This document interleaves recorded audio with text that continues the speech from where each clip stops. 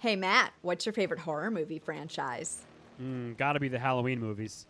Hey, Tara, who is your favorite horror film villain? Ooh, the Cenobites from Hellraiser. What's the worst horror sequel? Not just the worst horror sequel, the worst sequel in film history, Exorcist 2. Now, other side of that, what's the best horror sequel? Okay, ironically, that is Exorcist 3. What's your favorite horror movie podcast? Without a doubt, the Scary Movie Project. You would say that. Subscribe to the Scary Movie Project wherever you listen to podcasts. And follow us on Facebook and Instagram at The Scary Movie Project.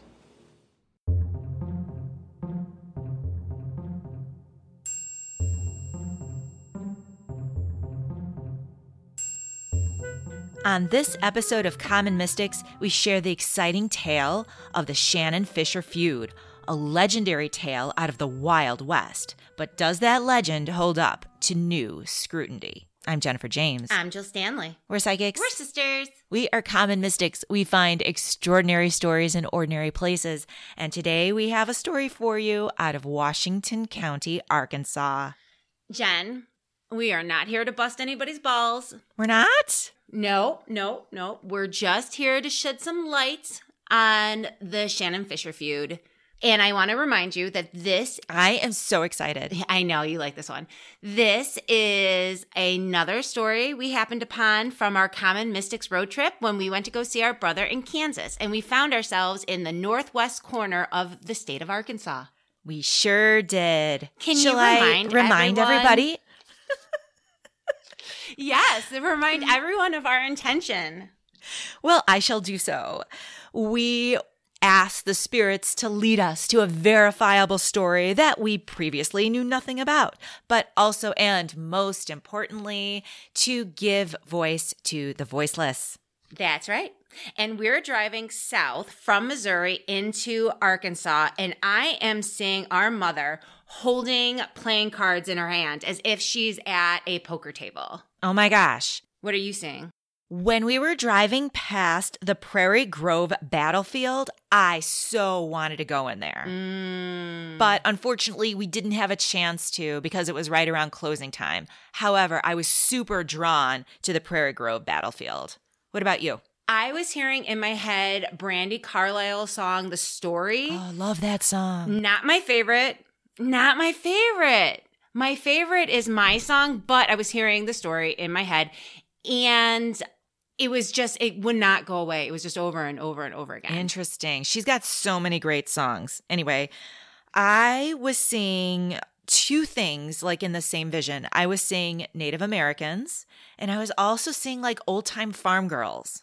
Mm-hmm. Okay, weird. And what about you? I was seeing like an old ranch and a rancher.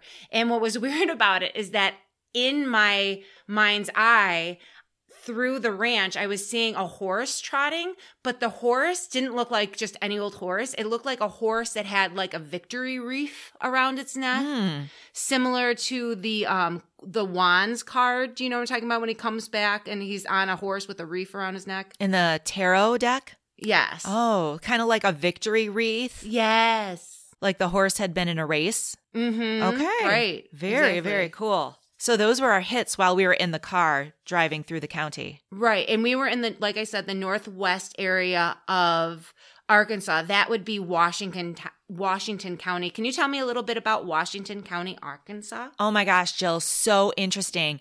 Back in the day, this county would butt up against Indian Territory to the west. So it was like the end of the line. You know what I mean. Mm-hmm. Yeah, it was the outskirts of the U.S. Also, it's a busy place. It's a regional hub of economics, education, culture, but also there is a very hoppin' town called Evansville. in the county. Right. Now, Evansville is like right on the border between Arkansas and what was Indian Territory, quote unquote Indian Territory. You know, it was actually called Indian Territory. And just for our listeners, I know that the proper terminology today would be Native American, but please understand, I am reading from historical documents and the place was legit called Indian Territory. And so because of Evansville's location right there, right on the edge of wild, untamed, uncivilized, quote unquote, wilderness and Arkansas, it had a lot of rough traffic, including traders, cattle rustlers, whiskey smugglers, and other sort of outlaws and desperados.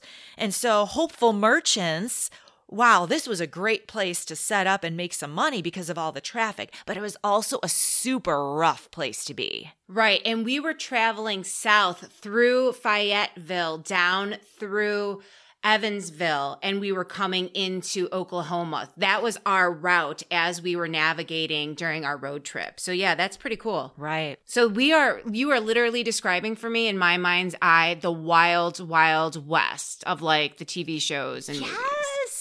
Yes. Is that not cool AF? I am so excited about this. It is. And tell me a little bit. You said we found a feud. Tell me about this feud. Oh my gosh. Well, I think most of our listeners have probably heard of the Hatfields and McCoys. I certainly did. Of course. Hatfields and McCoys were two families who had this legendary feud out of West Virginia. Is that right, Jill? West Virginia and Kentucky. And it went on for like decades. Oh my gosh. Well, Washington County, Arkansas has their own version of this family feud, and it is called the Shannon-Fisher feud. And of course, it happened between the Shannon family and the Fisher family. Ooh. So tell me everything. How did it start? Oh my gosh. It starts in December of 1868.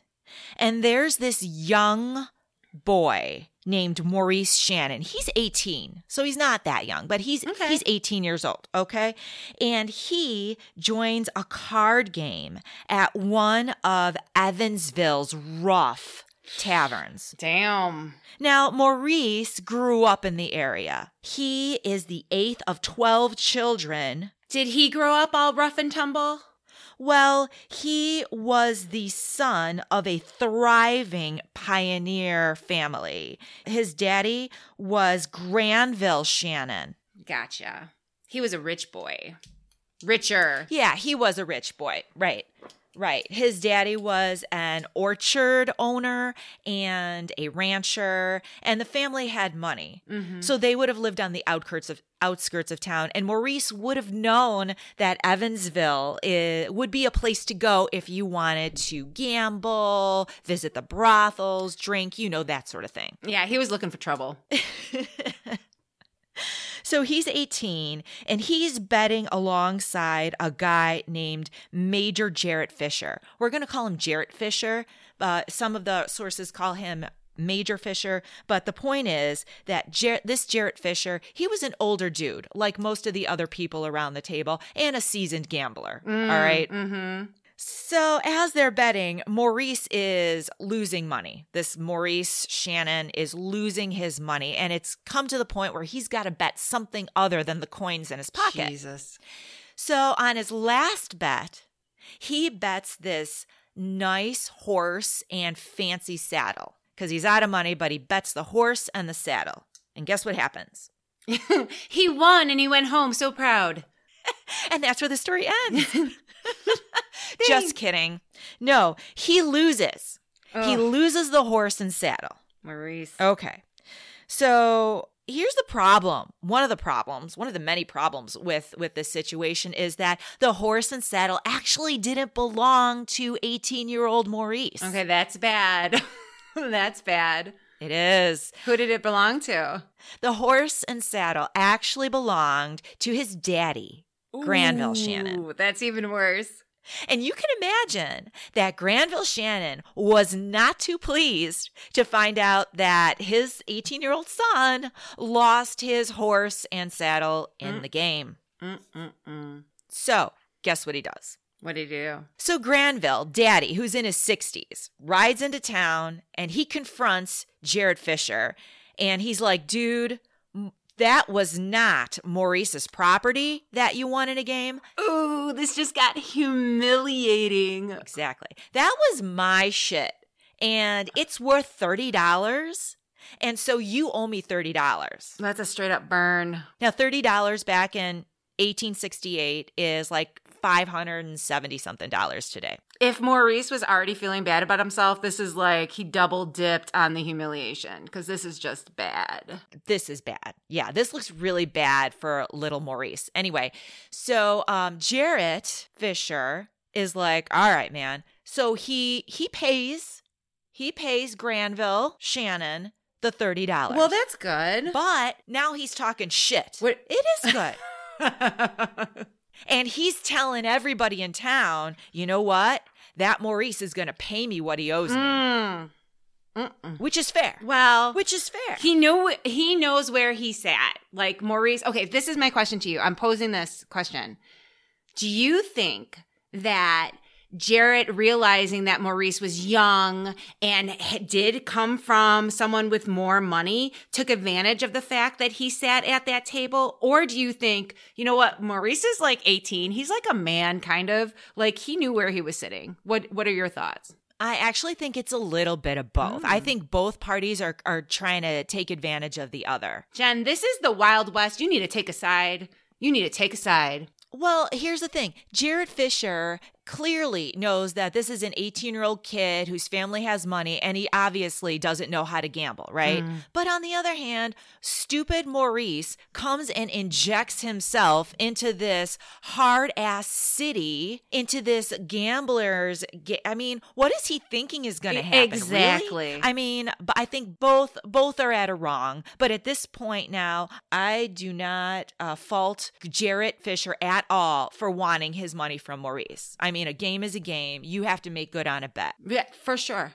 And he didn't have to give that money back. He could have been like, didn't. Take that up with your pussy ass son, bro. Right? But he didn't. He gave the money back. But now he's like, that little bitch owes me money. It's true. Go on. So Maurice, of course, hears all the rumors that Jared Fisher's talking shit about him. Mm-hmm. So he sets up a rendezvous where he is going to sit down with Jared Fisher and talk it out. Maurice. Now, I have no idea what he was thinking, what his plan was going to be. And I don't think anybody knows what they actually talked about. But here's what we do know. Maurice and Jarrett did meet at a saloon, again, in Evansville. And as they're in the saloon talking, there's somebody else there. What do you mean?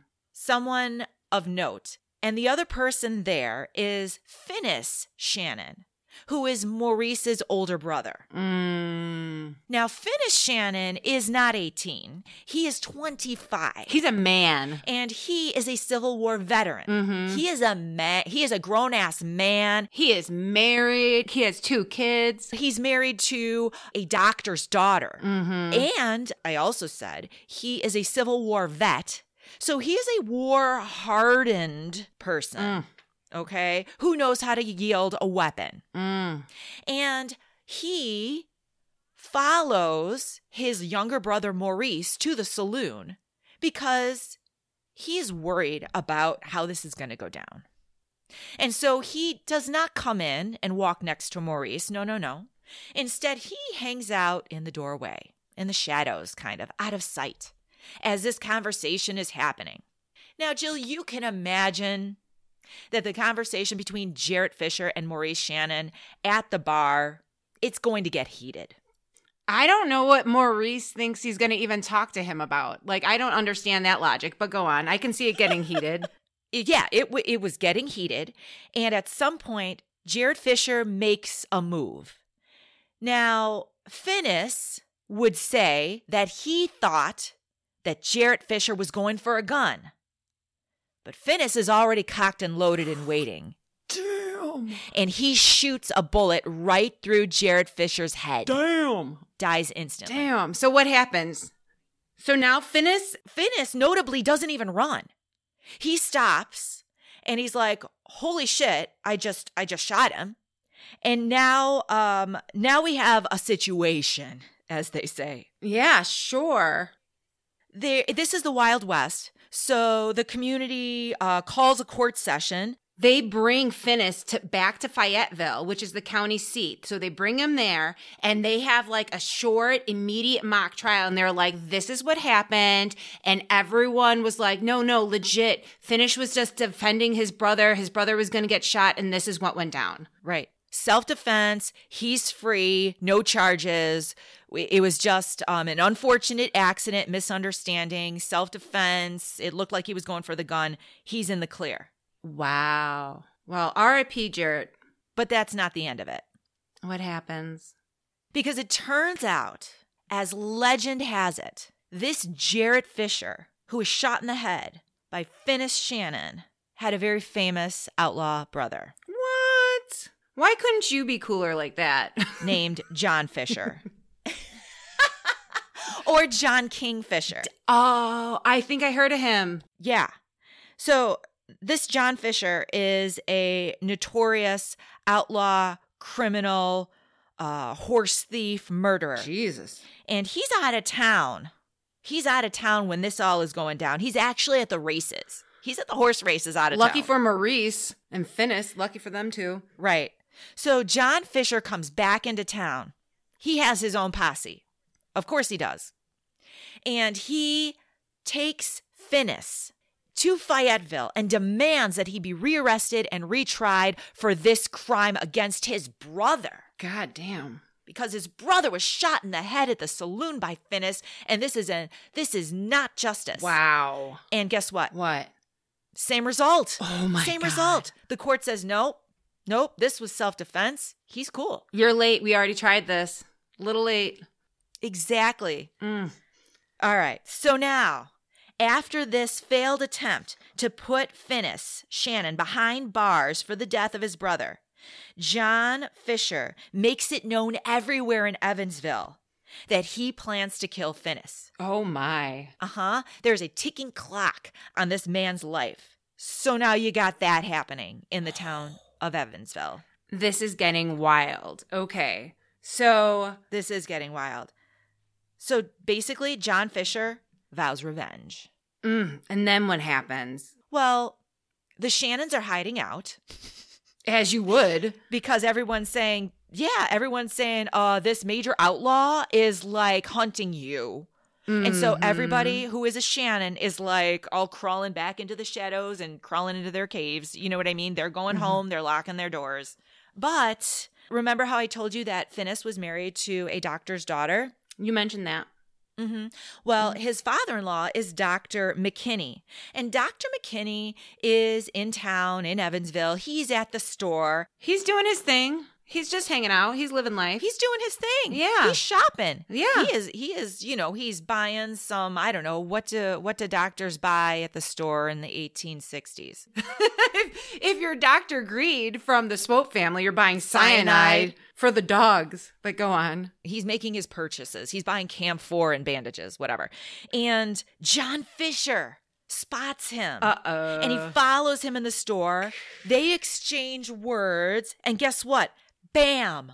Through the heart. He kills Finnis's father-in-law, Dr. McKinney, shoots him in the heart, and he dies lying in the shopkeeper's arms. That's messed up. John Fisher, according to legend, said to had to confront Dr. McKinney in the story, and he said, I suppose you went to go see my brother shot and had pleasure in seeing it.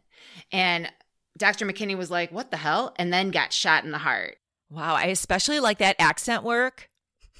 Oh, thank you. Thank you. I practice. I want to say I'm really impressed with like having such good marksmanship for those old ass guns. Like, are you serious? That's hard. You should see me trying to play duck hunt. I think they were probably pretty close. All right, anyway, so now the Fishers, John Fisher and his posse, because of course he has a posse, they're riding their horses, they're shooting their guns, they're riding up and down the streets of Evansville, just daring anybody, come on out, come get us, you Shannons. Hooting and hollering. Oh yeah, flexing their muscles. Yellow belly Shannons all hiding. So apparently they do this for about a half hour, and then they ride out of town into the nation, the Cherokee Nation. Because remember, Evansville's right on the border there. They probably got tired. Okay, but this isn't the end of it, of course.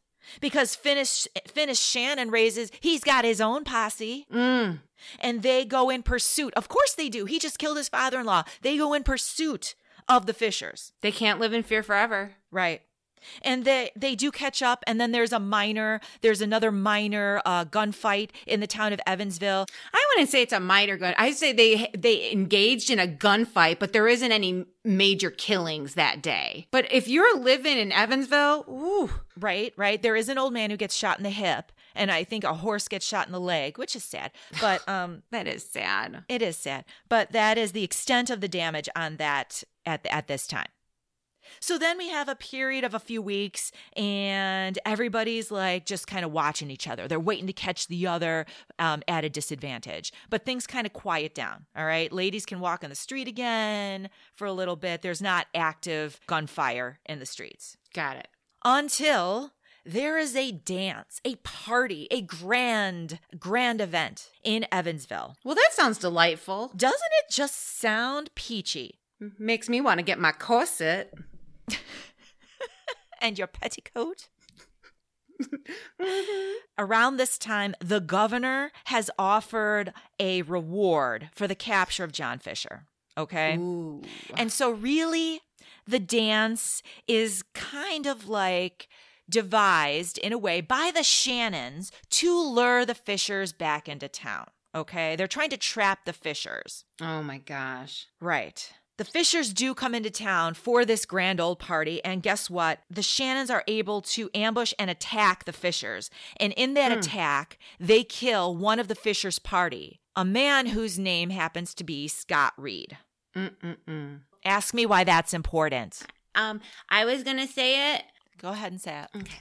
What's notable about Scott Reed is that he and his brother, James Reed, apparently are besties with one Frank James. Jennifer, do you know who I mean when I say Frank James? Do you mean the older brother of the one and only Jesse James? Yep, that's right. So that's huge. Holy shit. So now our little Shannon Fisher feud. Huge. Now our little Shannon Fisher feud has gone nuclear because now it has got the attention, and the Fishers have now got the backing of one Jesse James and the James Younger gang. You got to pick sides in the Old West, Jen. Holy shit. Nuclear. Okay. So now Frank and Jesse James are backing the Fisher gang. They got skin in the game. Because of the death Of their friend. Mm-hmm. Holy crap. Okay. So that's scary. If I were a Shannon, I'd be like, well, I do not know. I was just... Fisher who? I was just enjoying myself a little soiree. There's been some shooting. All right. So after the Shannons ambush the Fishers flee town, and they're hiding out in the Cherokee Nation. Okay. But it's not only the Fisher boys who are fleeing, but also their sisters. And the Fisher women? Yeah, the Fisher women are moving out of town too. So pretty much anyone who's associated with the Fisher family is moving out of town. Oh, wow. And the sisters move into the Cherokee Nation. And all the Fishers are kind of hiding out and living now in the Cherokee Nation. Well, they tricked them. You know, I wouldn't trust another party. The Shannons totally. Yeah. I'm like, I ain't going to your birthday. Yeah, the Shannons totally tricked them into coming, and then they ambushed them. Right, okay. And then in June of 1869, the Fishers come back into Evansville, and they engage with a couple of the Shannon posse, and they kill two of the Shannons. There's still a reward for John Fisher. From the governor. Right. And that reward is the reason why the sheriff of neighboring Crawford County gets together his own posse to seek out the Fisher boys and their posse. So he deputizes Finis Shannon, makes him all legit to go out and hunt down the Fisher boys. So again, next level. So not only are they sworn enemies, but also now it's legit for him to go kill him. Exactly. Finn Shannon goes from outlaw to lawman. Plot twist. It's not even fair. Oh my gosh. So this basically continues with them trying to both get each other, but it does come to an end. How? Well, apparently, according to legend, the law-abiding citizens of town pretty much organize and drive out both families. And they both move out of town. And because of the actions of the law-abiding citizens, it comes to an end. Wow. I just hear the John Lennon song, Give Peace a Chance, in my head. The Fishers would completely move out of the area, moving either to the Cherokee Nation or Mexico. How do you like that? Well, holy poop stain. I cannot even believe this. The Shannon family has 12 children. They're all Jesus-loving, thriving pioneer family that's notable in the Washington County. He has little Maurice really shit the bed on this one, okay? Wrong decision, like to a 10. Right. What were you thinking? Absolutely. He goes to the bad part of town and eggs on and gambles like some hardened gamblers. What? Dude, what? Honestly, what were you thinking? Right. He sat down at the wrong gambling The table hello wrong table. to engage with the brother of a notable outlaw who has connections to the James Younger gang that is just not smart. Then his daddy goes and to this like notable outlaw's brother, again, humiliating to the max, to be like, yeah, that was my stuff. I mean, this whole situation with Maurice is just cringy. I'm cringing thinking about it. I feel like someone needs to be like, hello, think a little bit. I know. And poor Finnis. I feel for Finnis because he knows like his younger brother is an asshole, rash and stupid, and he's following him in the shadows just to make sure things are going to be okay. And then when he shoots Jarrett Fisher in the head, he does it because he's really worried about his brother and he really thinks his brother's in danger. Are you over-identifying? Just a little bit. I want to settle that down just a tiny bit. Just a little bit. I know what it's like to have a stupid little sibling. I knew that was coming. So you just got to wait. The insult's coming around the corner. Just right in there. All right. No, that's fine. So no, really, Jill. I mean, after reading this, I was struck with this Shannon family is an upright, law-abiding bunch of people, and really just this younger brother makes a bad choice and just gets caught up in this whole feud because of the Fishers' involvement with these hard-ass criminals. It is an intriguing legend. It's very intriguing. However, not much of that is true. What do you mean? What do you mean? Well, Jen, I, as you know, am a subscriber to newspapers.com and ancestry.com, and none of this ding, ding, ding. I know, not sponsors, but we're open to it. None of this checks out. Like, none of the paperwork checks out at all. So I had written down some of the things that we did find, some of the actual factual information about John King Fisher. Can you take it? Sure.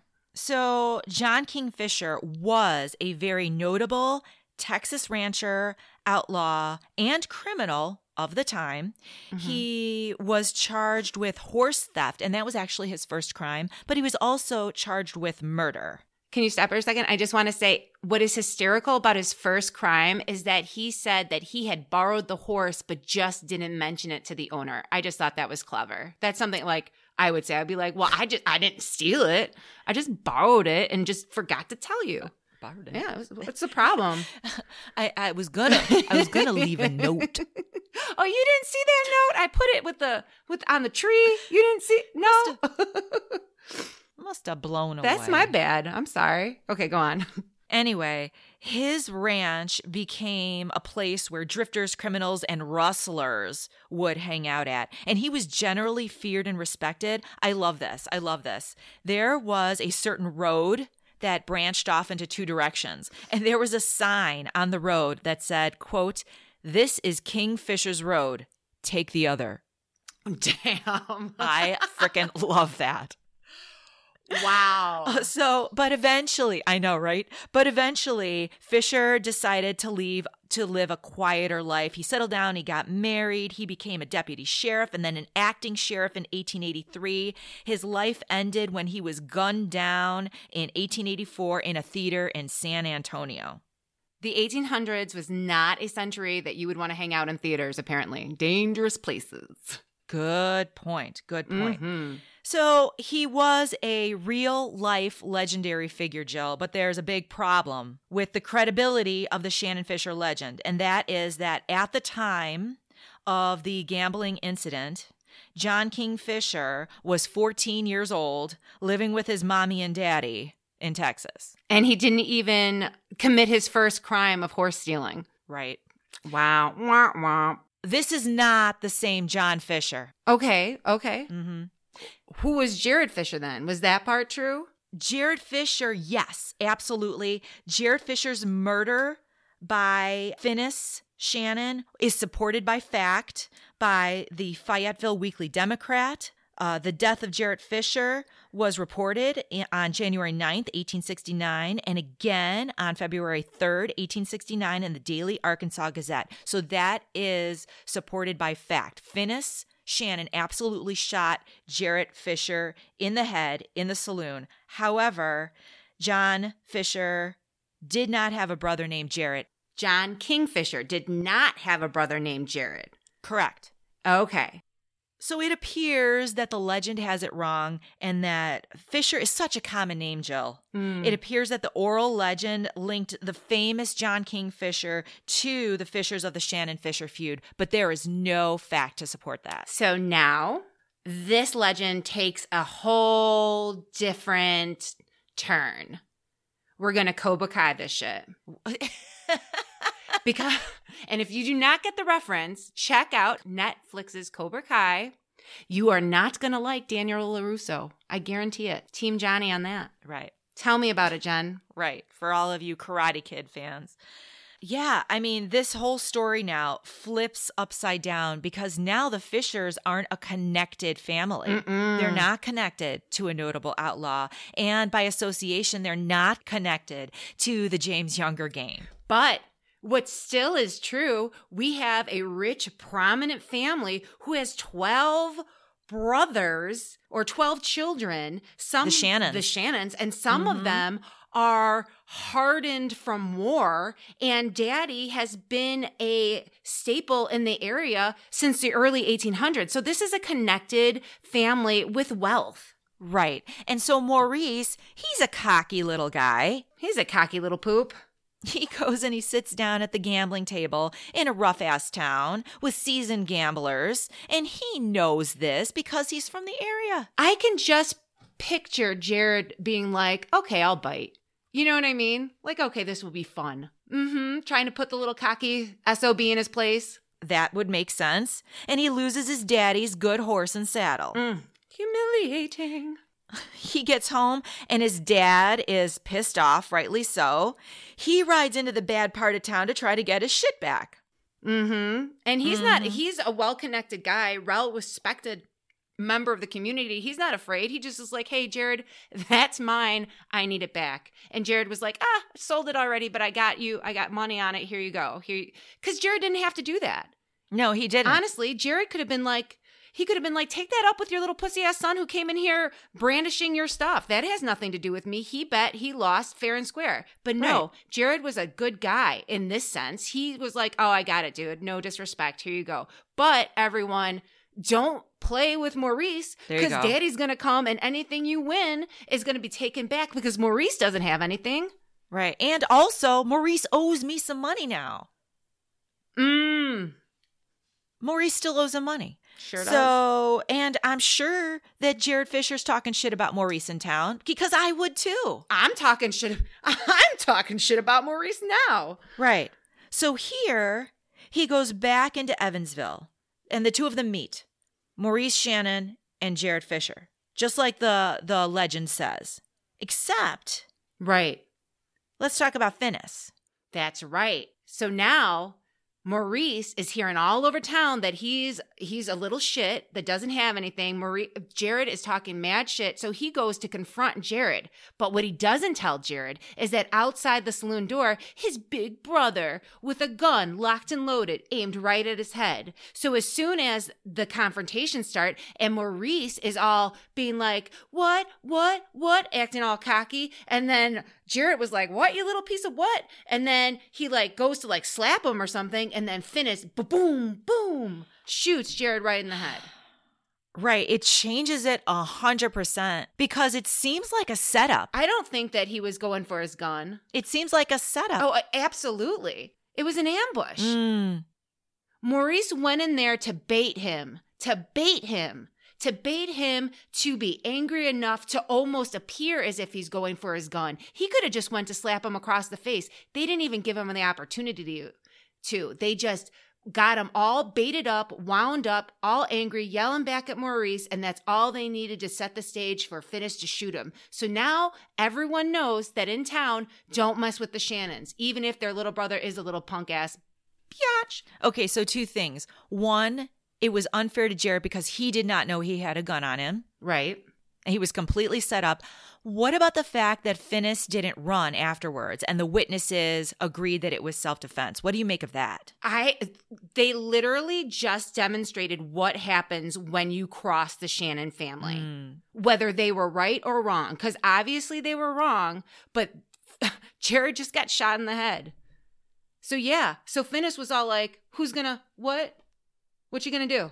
Yeah, I'll go to court. So you think the witnesses were afraid of the Shannons? Okay. And therefore supported that self-defense narrative. Yeah. The Shannons went straight to 11. Okay. And so it is a fact that this incident did cause a chain of events, and one of them being the death of Dr. McKinney, Finis's father-in-law, but at the hands of a John Fisher, but not the John Fisher. Not the John Fisher. So there legit was, as I reported, the quote from John Fisher before he had shot Dr. McKinney out of the Daily Arkansas Gazette on February 3rd, 1869. A John Fisher was brother to Jared, just not the John Fisher of the legendary gang outlaw. Okay. So for me, this version changes everything because now instead of this innocent little Maurice sitting down at the wrong table with a guy who has connections with organized crime and outlaws and Jesse James, now it looks like the Shannons ambushing this Fisher guy. Mm-hmm. And now the Shannons look to be more at fault and not so innocent and law-abiding. They are the provocateurs. Provocateurs, the instigators. Mm-hmm. Mm-hmm. That's what Judge Judy would call them. All right. Do we have any evidence to support this alternate version, Jill? We do, Jen. Tell. There was a citizen who had documented the events in a local paper by one Aidan Wart in a local paper. Jen, tell us about it. He wrote to the editor on June 10th, 1869. He wrote to the Fort Smith Weekly Herald out of Fort Smith, Arkansas. Now, we've already established that there was a John Fisher, not the John Fisher, but there was a John Fisher that shot Dr. McKinney. But Aidan Wart says, and I quote, "The Fisher boys shot Dr. McKinney, after which they left the country. During their absence, the Shannons have been driving peaceful citizens out of town by threatening their lives on account of their supposed friendship of the Fishers. And by their insults and threats, they compelled the Mrs. Fishers to leave Evansville and seek a home with the Cherokee Nation. And when the young ladies visit town to make purchases, they are insulted by the Shannons. Fitzwater, one of the party, taking a particular amusement in it." Wow. So here he's describing the Shannons as real pieces of work. They're driving the Fishers out of town, and then when the ladies come back to town, they're enjoying harassing them. I can just picture it in my head. That's sickening. Well, you know, the other thing that they're doing is there is a lull in the murderous activity, and so they're lulling the Fishers back into town. by harassing the ladies. They're using the Okay. ladies, and that's not right either. Oh, Just leave the ladies out of it. I didn't even think of that. Because Yeah. the girls are going to go back to their brothers and the fishermen to be like, these Shannons, I can't even go to the store. Right. They're all up on us and just like being really aggressive. And of course, the guys are going to be like, that's not okay. And they're going to defend their women's honor, whether wives or sisters. Right. Oh, I didn't even think of that. So according to Aiden Wirt, who writes the letter to the papers, the little rich-ass Shannon boys are offering $1,000 in cash and property to anyone who will kill the Fishers. Now, that is like $20,000 today. Okay, wait a second. Okay, now stop. This whole thing with Maurice started over $30. Oh. If these people have $1,000 or $20,000 in today's money, this did not have to happen. Exactly. They obviously, this was never about money. This was about the street cred and everyone talking shit about Maurice, which again, Maurice kind of deserved. Right. And again, the Fishers aren't a big gang attributed family. They're just a dude that was good at gambling, apparently, and his family. This is just a family. According to the legend, this all ends because citizens band together and oust both parties. But actually, there is no evidence to support that. Not at all. What I actually find when I go through the records is that the Fisher families leave the area. They go to different counties or they leave the country and stay with the Cherokees or go down to Mexico. Okay, so basically, these Shannon brothers are bad dudes. They're bad thugs. Yeah. Finis Shannon was arrested multiple times for bootlegging, for robbery, for not paying taxes, and ended up dying like in his 50s. And I think it was 1897. Another Shannon brother actually dies from a gunshot wound from a feud in the street years later in 1871. But Maurice Shannon really, really takes the cake.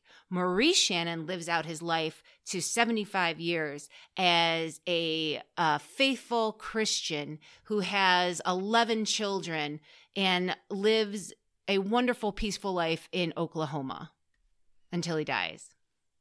That kind of bothers me. Little bitch ass shit starter. I don't know why it bothers. I know. I wonder if he thought about his entire life. Like basically, I'm an idiot, and because because of my stupidity, 7 to 10 men were killed. I wonder if he thought about that. I wonder. Anyway, what about the Fishers? The Fishers. Because the Fishers left the area, there wasn't a lot of ways for me to track them. Because they left, Fishers is a very common name. So I found Fishers, but not the Fishers. Yeah. We couldn't attribute them to this feud. As far as you could tell, was anyone ever arrested for any of the crimes against either the Fishers or the Shannons? None. No, ma'am. Nope. All right. No, sirree, Bob. All right. Wow. What I love, I mean, this is a tragic story in some ways. What I love about it is that it is so much more compelling than the legend. I mean, the legend is like, oh, Jesse James is involved in this, you know what I mean? And this John King Fisher is a big outlaw. But really, these were just like everyday neighbors who were acting the fools with guns and bravado up and down the streets of this town.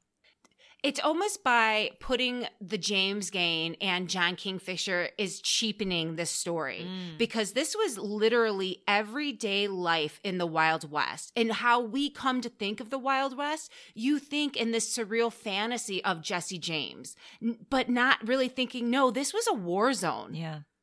You know what I mean? It has this different texture to it. Like, this wasn't like this fantasy of Jesse James and their exploits. This was just like life in the West. Right. Was just where a feud can break out with people getting killed on their way to the grocery store. Like, that feels to me like a war zone. 100%. Wow. Yeah. Whew. So are you ready to debrief? Yeah, let's do it. Jill. Jennifer, Hit me up. You were saying mom holding playing cards in her hands. What do you think that meant? I think she was showing us the poker game. I agree. Jill, help me out with this one. When I was feeling a strong pull towards Prairie Grove Battlefield, why do you think that was? Okay, so a couple things. You didn't explain it in the beginning, but you were feeling as if we needed to, like you were being pulled back to the Prairieville. Like we kept going, but you were like, no, let's go back. But we were like, there's no way we're staying here another day to do it. And that reminds me of the historical buildings in Evansville were brought to the Fayette battlefield of Prairie Grove. Not only that, but it also it's like a very thin analogy for how Finnis kept going back to be tried in Fayetteville. Wow. What about the Brandi Carlile song, The Story? So there was a Willie Carlisle from Fayetteville, Arkansas. That's like a famous country western singer. Weird. Had no clue. Same last name as Brandi. Exactly, which is cool. But also the story, it's like they wanted us to get the story. Yes, the real story. They wanted us to understand the real story, the context of the real story. What a cool breadcrumb. I love that. When I was thinking of Native Americans and white girls, that is obvious now that the Fisher girls, moved into the Cherokee Nation and were living amongst the natives there. Crazy. Wow. And the old rancher, Jill. That is crazy. And the horse with the victory wreath on its neck. There's so many different levels to this one. The old ranchers Finnish was called a rancher or a farmer in some of the census records, but also the victory wreath around the horse's neck. John Fisher, not the John Kingfisher, but John Fisher came back from the horse races when he found out that his brother Jared was murdered by Finnis. So the rancher could be symbolism for Finnish, and the victory that he killed Jared, and that being known by John Fisher when he arrives back from the horse races. Boo!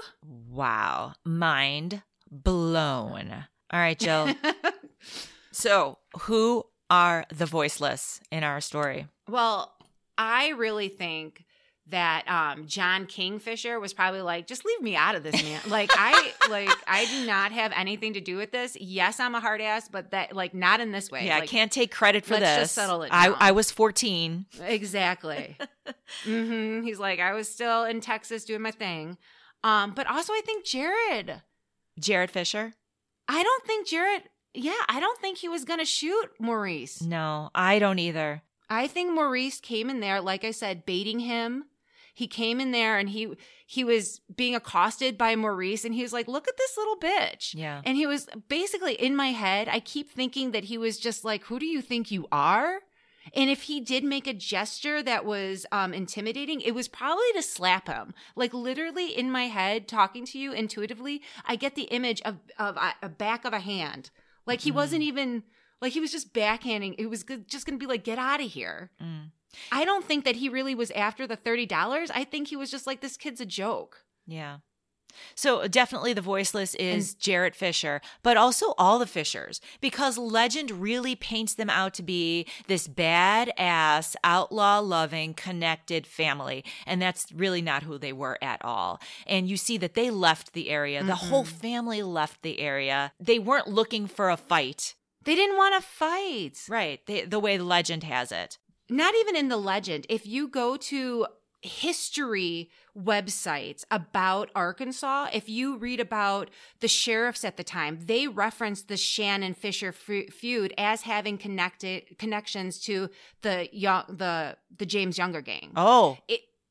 So it's not just like this is legend. Like in actual Arkansas history on different sites, it says that this feud was happened and John Fisher was the John K. Fisher, who was involved with the feud. Right. So this is like accepted as fact. Exactly. And it's so far from the truth. Poor Fisher family. Well, hopefully we helped a little bit with that today.